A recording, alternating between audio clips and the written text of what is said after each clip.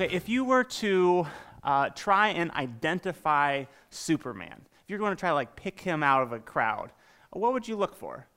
I mean, there's a lot of things that are distinguishing features of Superman, right? He can fly. He is bulletproof. He has laser beams out of his eyes. But just assuming that like some of those distinguishing features weren't present, you would probably look for the most distinguishing feature of all, right? That big old S on his chest. It's the thing that marks him out from every other superhero. It's not Batman. It's not the Flash. It's Superman.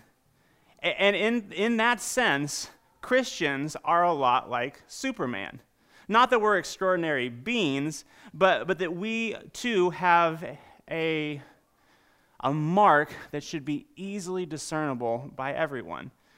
Jesus talks about this in John chapter 13, verse 35, when he says to his disciples that all people will know that you are my disciples if you have love for one another.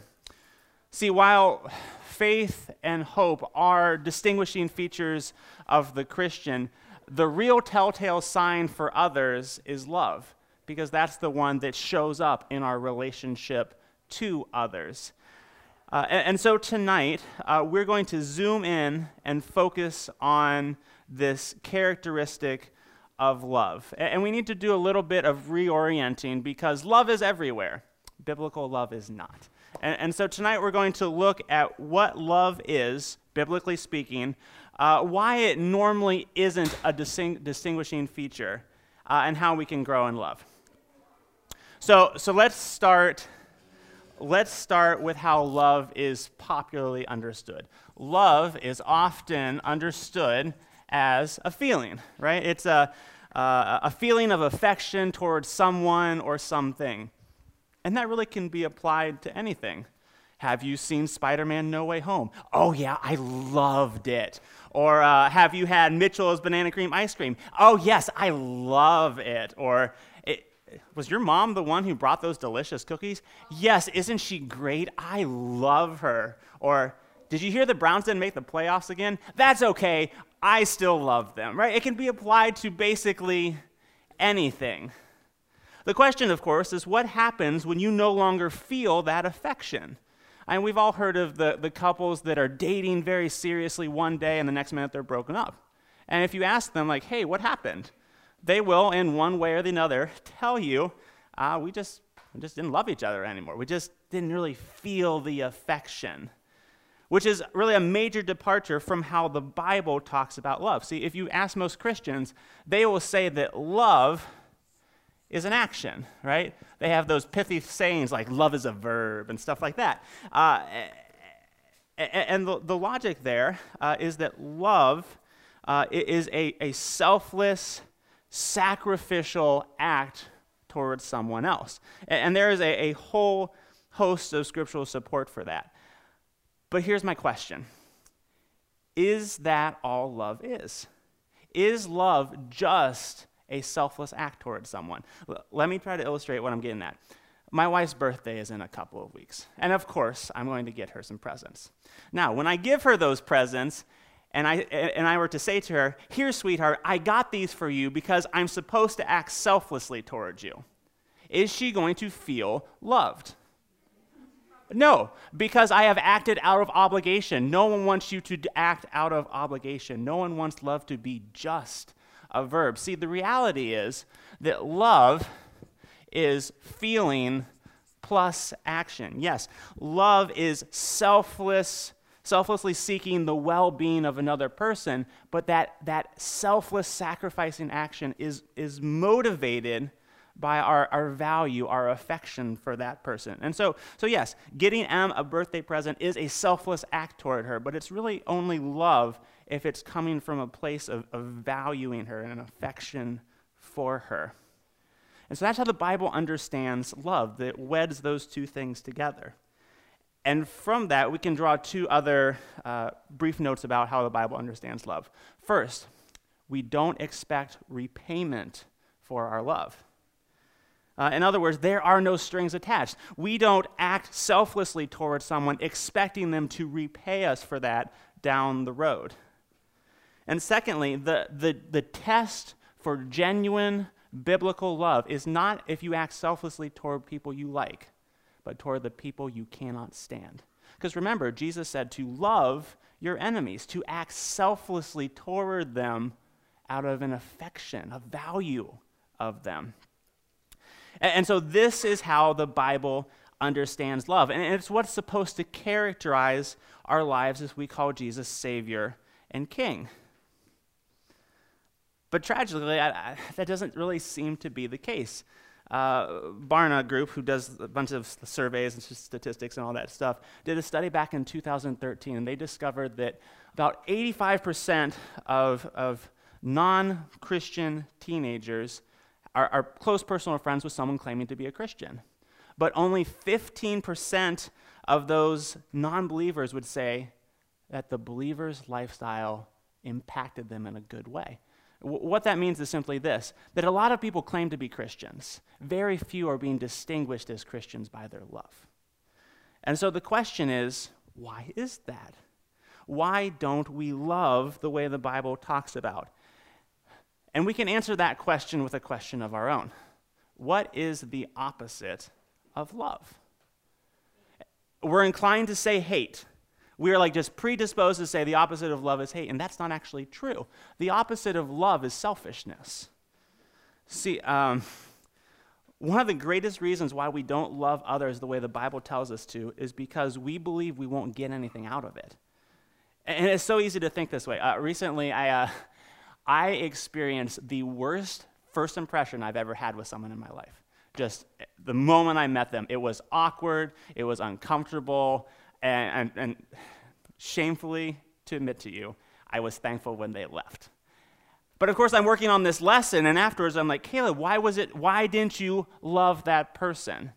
And if I'm honest with you, it's because I knew that interaction with that person was going to cost me something horribly.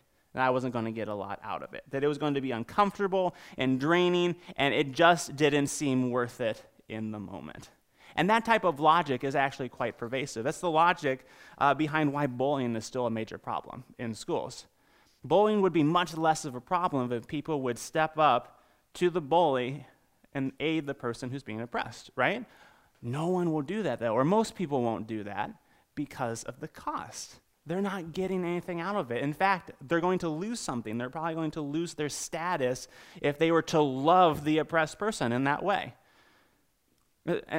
So please understand what I'm trying to say. I'm not saying that Christians are incapable of loving, that they never love someone selflessly. That's not what I'm saying. I'm saying that we are selfish with our selfless love. That we only love when it benefits us.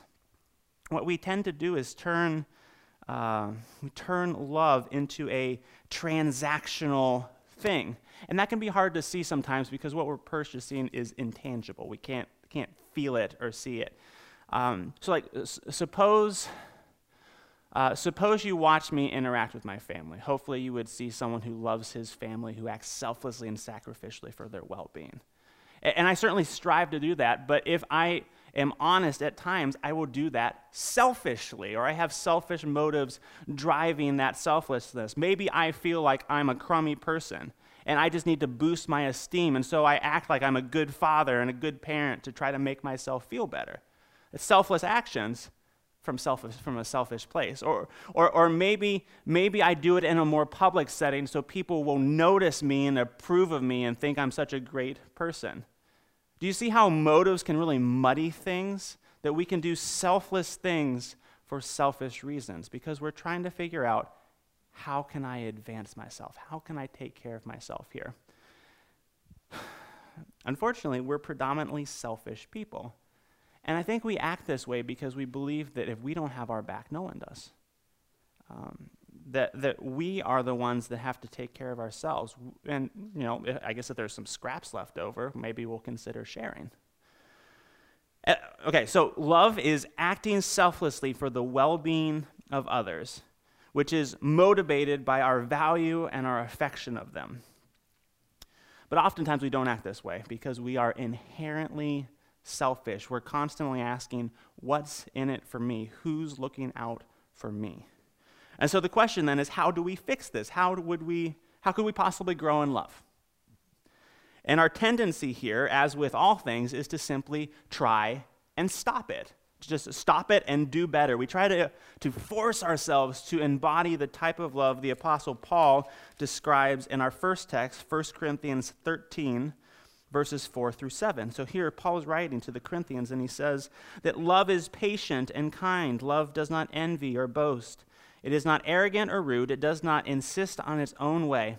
It is not irritable or resentful. It does not rejoice at wrongdoing, but rejoices with the truth. Love bears all things, believes all things, hopes all things, endures all things. Love never ends. Now, context is important here. Paul is not writing for a wedding, as we commonly think he is. With this list, Paul is actually accusing the Corinthians of not being these things. They should be patient and kind. They shouldn't be envious, and yet they are. And if you've ever tried to love in this way or sustain love in this way, you know it's impossible. You can't do it out of sheer willpower. And that's because love really isn't something that you just decide to do. You don't wake up in the morning and say, I'm just going to go love someone. Love is something that you have to experience in order to replicate. You are only able to love as much as you have been loved. And so if we want to love the way the Bible tells us in such a sacrificial, selfless way, we have to have experienced that love to that great of a degree, which is what John is writing about in our second text in 1 John 4, verses 8 and 11. I'm just going to read verse 8 for right now, though. Anyone who does not love does not know God, because God is love. I'm pretty sure that Paul and John didn't mean to do this, but I find it very interesting that when Paul talks about love in 1 Corinthians 13, it really sounds like he's talking about a person, just the way it's written. But then look at what John says in verse 8, that God is love. If you plug God into 1 Corinthians 13, it's very interesting. God is patient and kind. He does not envy, etc., etc., etc. That in God, we experience the love we need in order to love the way the Bible tells us to. And here's how we have experienced this love. Verse 9 of 1 John chapter 4. In this, the love of God was made manifest among us, that God sent his only Son into the world so that we might live through him. In this is love, not that we have loved God, but that he loved us and sent his Son to be the propitiation for our sins. John is saying that this is the demonstration of true love, that God has acted selflessly and sacrificially for the well-being of the other, in this case, us. And you know, that big word in that text, propitiation, really drives that home. Propitiation means that there was a cannon called God's wrath aimed at your chest. And Jesus steps in, grabs the barrel, and aims it at himself. Jesus takes the wrath of God, directs it away from us, and says, fire, right at himself. That is an act of sacrificial, selfless love. And he did so because of his great love, his affection and value for us. And because we've experienced, John declares in verse 11, beloved, if God so loved us, we also ought to love one another. See, here's how love is supposed to become our distinguishing feature. We have to drink in God's love for us. We have to get swept up in God's unceasing care for us and our well-being. And what that does is it frees us up to act that way toward others, which means we have to do two things. One, we have to make sure that we have our tank is full, that we have drunk deeply of God's love for us, which means we have to stay close to him. We have to spend time with him in his word and prayer. We have to experience as much of his love as possible. And the more we drink that in, the more we become convinced and rejoice in the fact that God always acts selflessly and sacrificially for our benefit. It really frees us up to act that way toward other people. If God's got my back, if God's looking out for me, then I am free to act that way toward all of you.